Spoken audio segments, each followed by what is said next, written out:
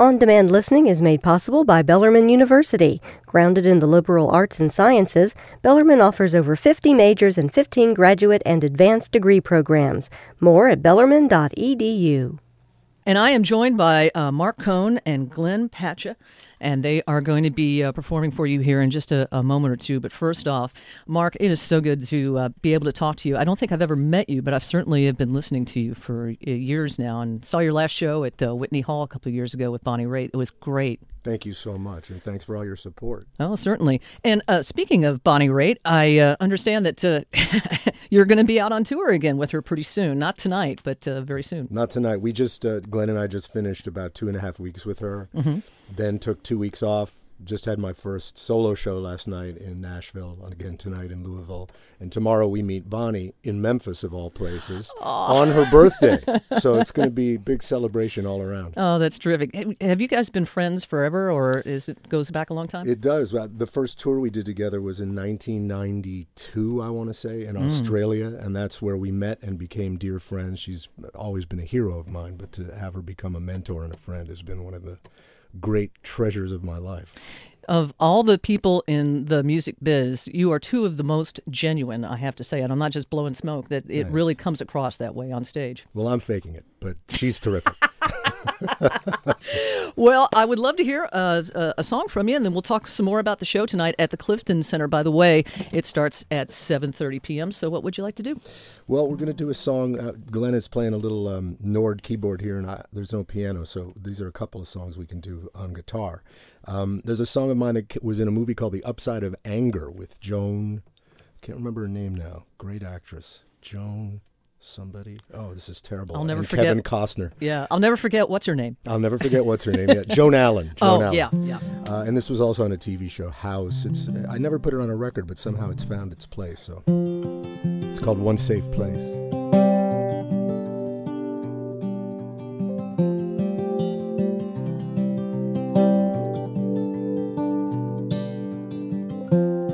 How many roads you've traveled, how many dreams you've chased, across sand and sky and gravel, looking for one safe place. Yeah, yeah, one safe place. Yeah.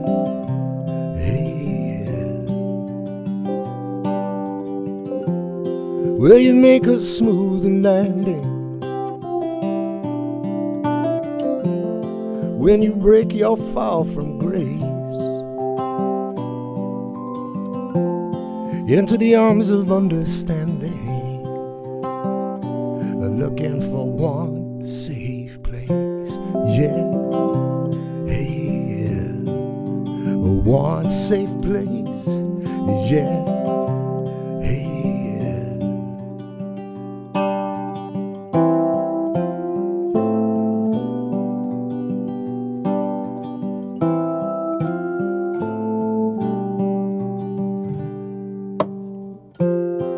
Oh, life is trial by fire,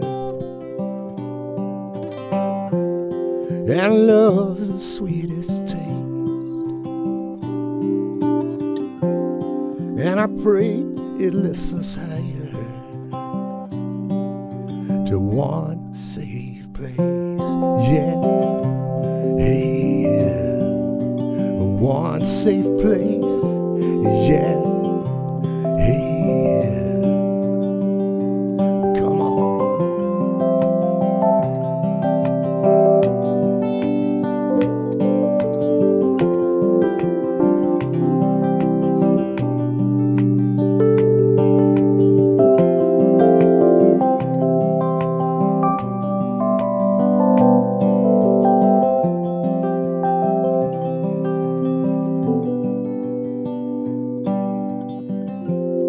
How many roads we've traveled, how many dreams we've chased, across sand and sky and gravel, when you're looking for one safe place. Yeah, yeah, one safe place, yeah, yeah, one safe place, yeah, yeah. That's all, that's all, that's all. That's all, that's all, that's all.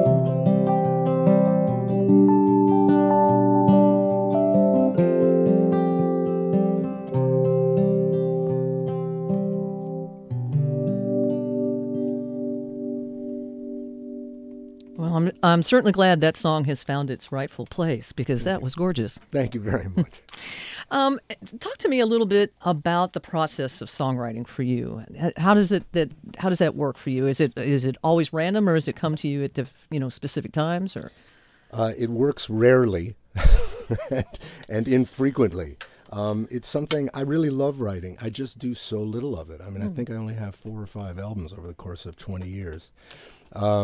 So it really has to come, usually I have to say, unfortunately, as I look back on it, a lot of times it comes out of a crisis. Mm-hmm. So like Neil Young said when they asked him why a lot of his songs sound so dark, he said, because when I'm happy, the last thing I want to do is interrupt the moment and write a song. That's true. And that's been true for me. So it's usually a time when I'm trying to figure something out, work something through, and songwriting comes easier at that point. There's more of a need for it.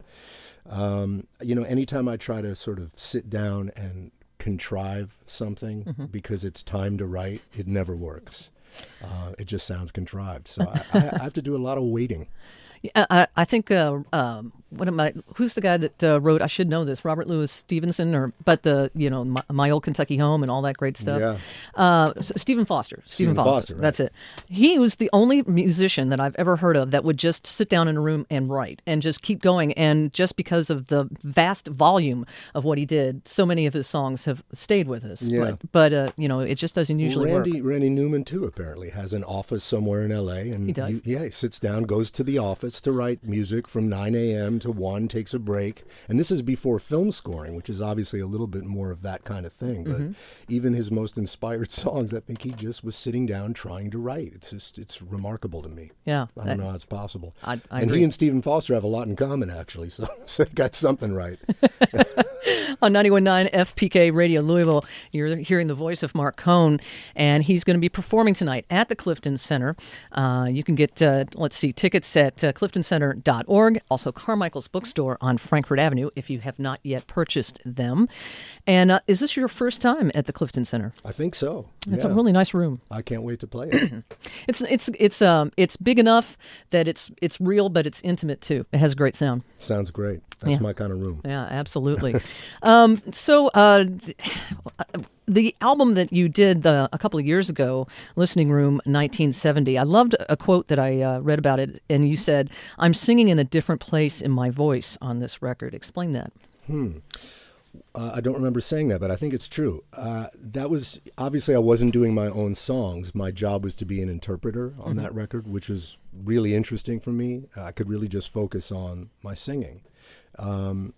And I think that's sort of happened. My voice has changed over the years anyway, because I've done so many shows over the last 5-6 years, more shows in the last 5 years than in the previous 15, by far, maybe quadrupled. So I've learned a lot about how to hold back when I sing, and I got to really sort of do that on this record. The point of the record was to make it sound sort of like a late night record, like Night Beat by Sam Cooke or something like that, not to get too ferocious at any point.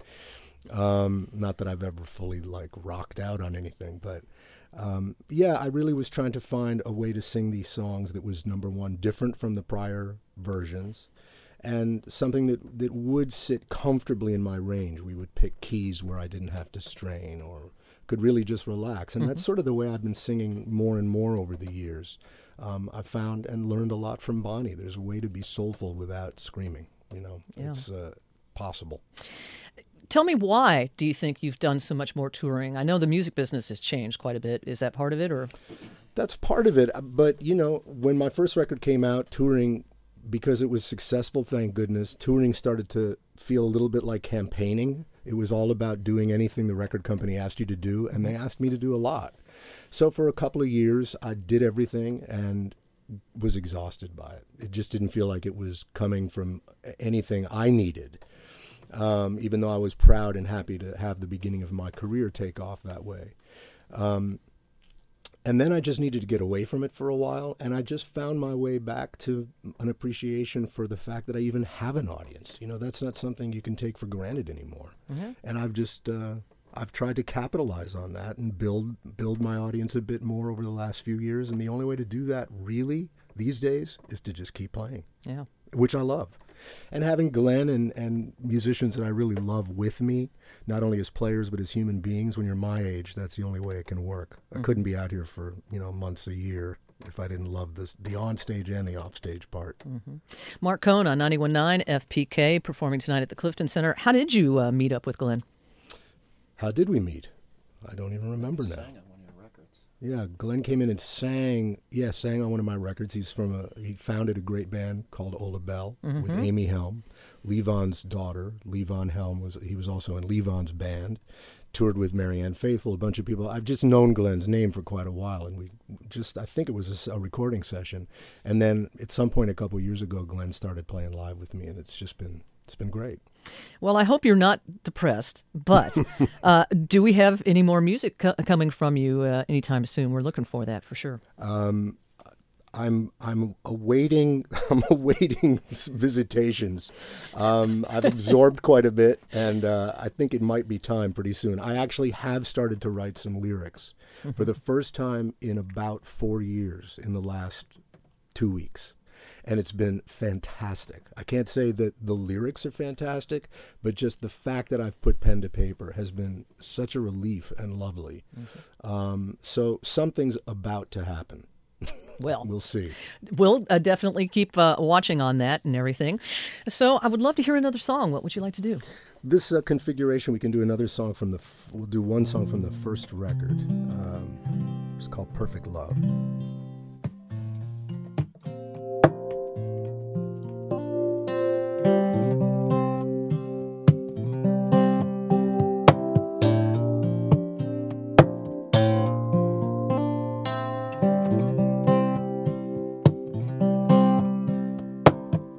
Down by the boathouse at Shaker Lake, when there wasn't nothing but love to make, they were two young lovers wishing on the stars above. Yeah. They carved their initials in an old birch tree with a heart and an arrow and a 63. Man, you had to be blind not to see it was a perfect love.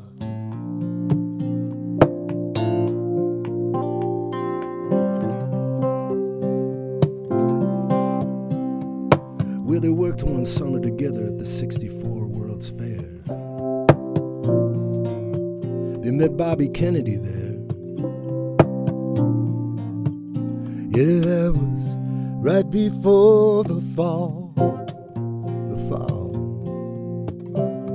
And they saved up a little bit of money for his career. And they talked about the future underneath that giant sphere. And all around them the little voices were singing, it's a small world after all. Yes, it is. Small world after all. And it was perfect love. They had a perfect love.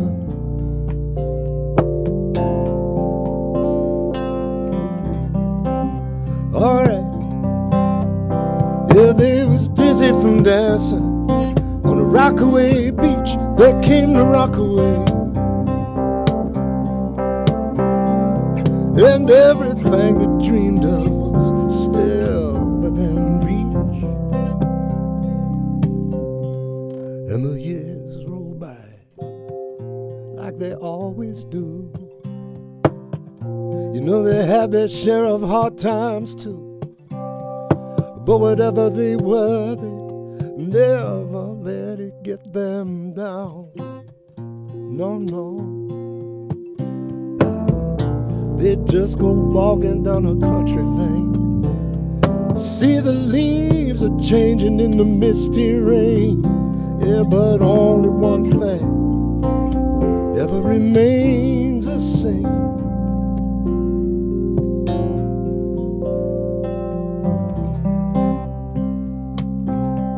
one thing remains the same, baby.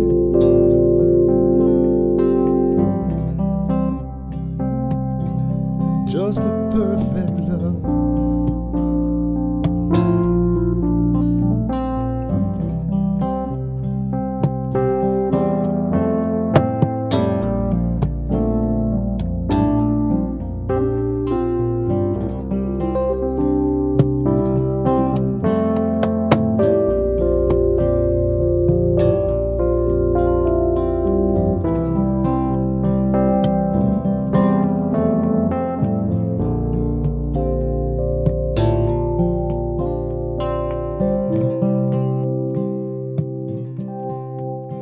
I sit under the moon and stars above. Everybody's looking for a perfect love, that's right. Under the moon and the stars above, people keep talking about a perfect love. I sit under the moon, under the moon, under the moon, and the stars above. It was a perfect love, perfect love.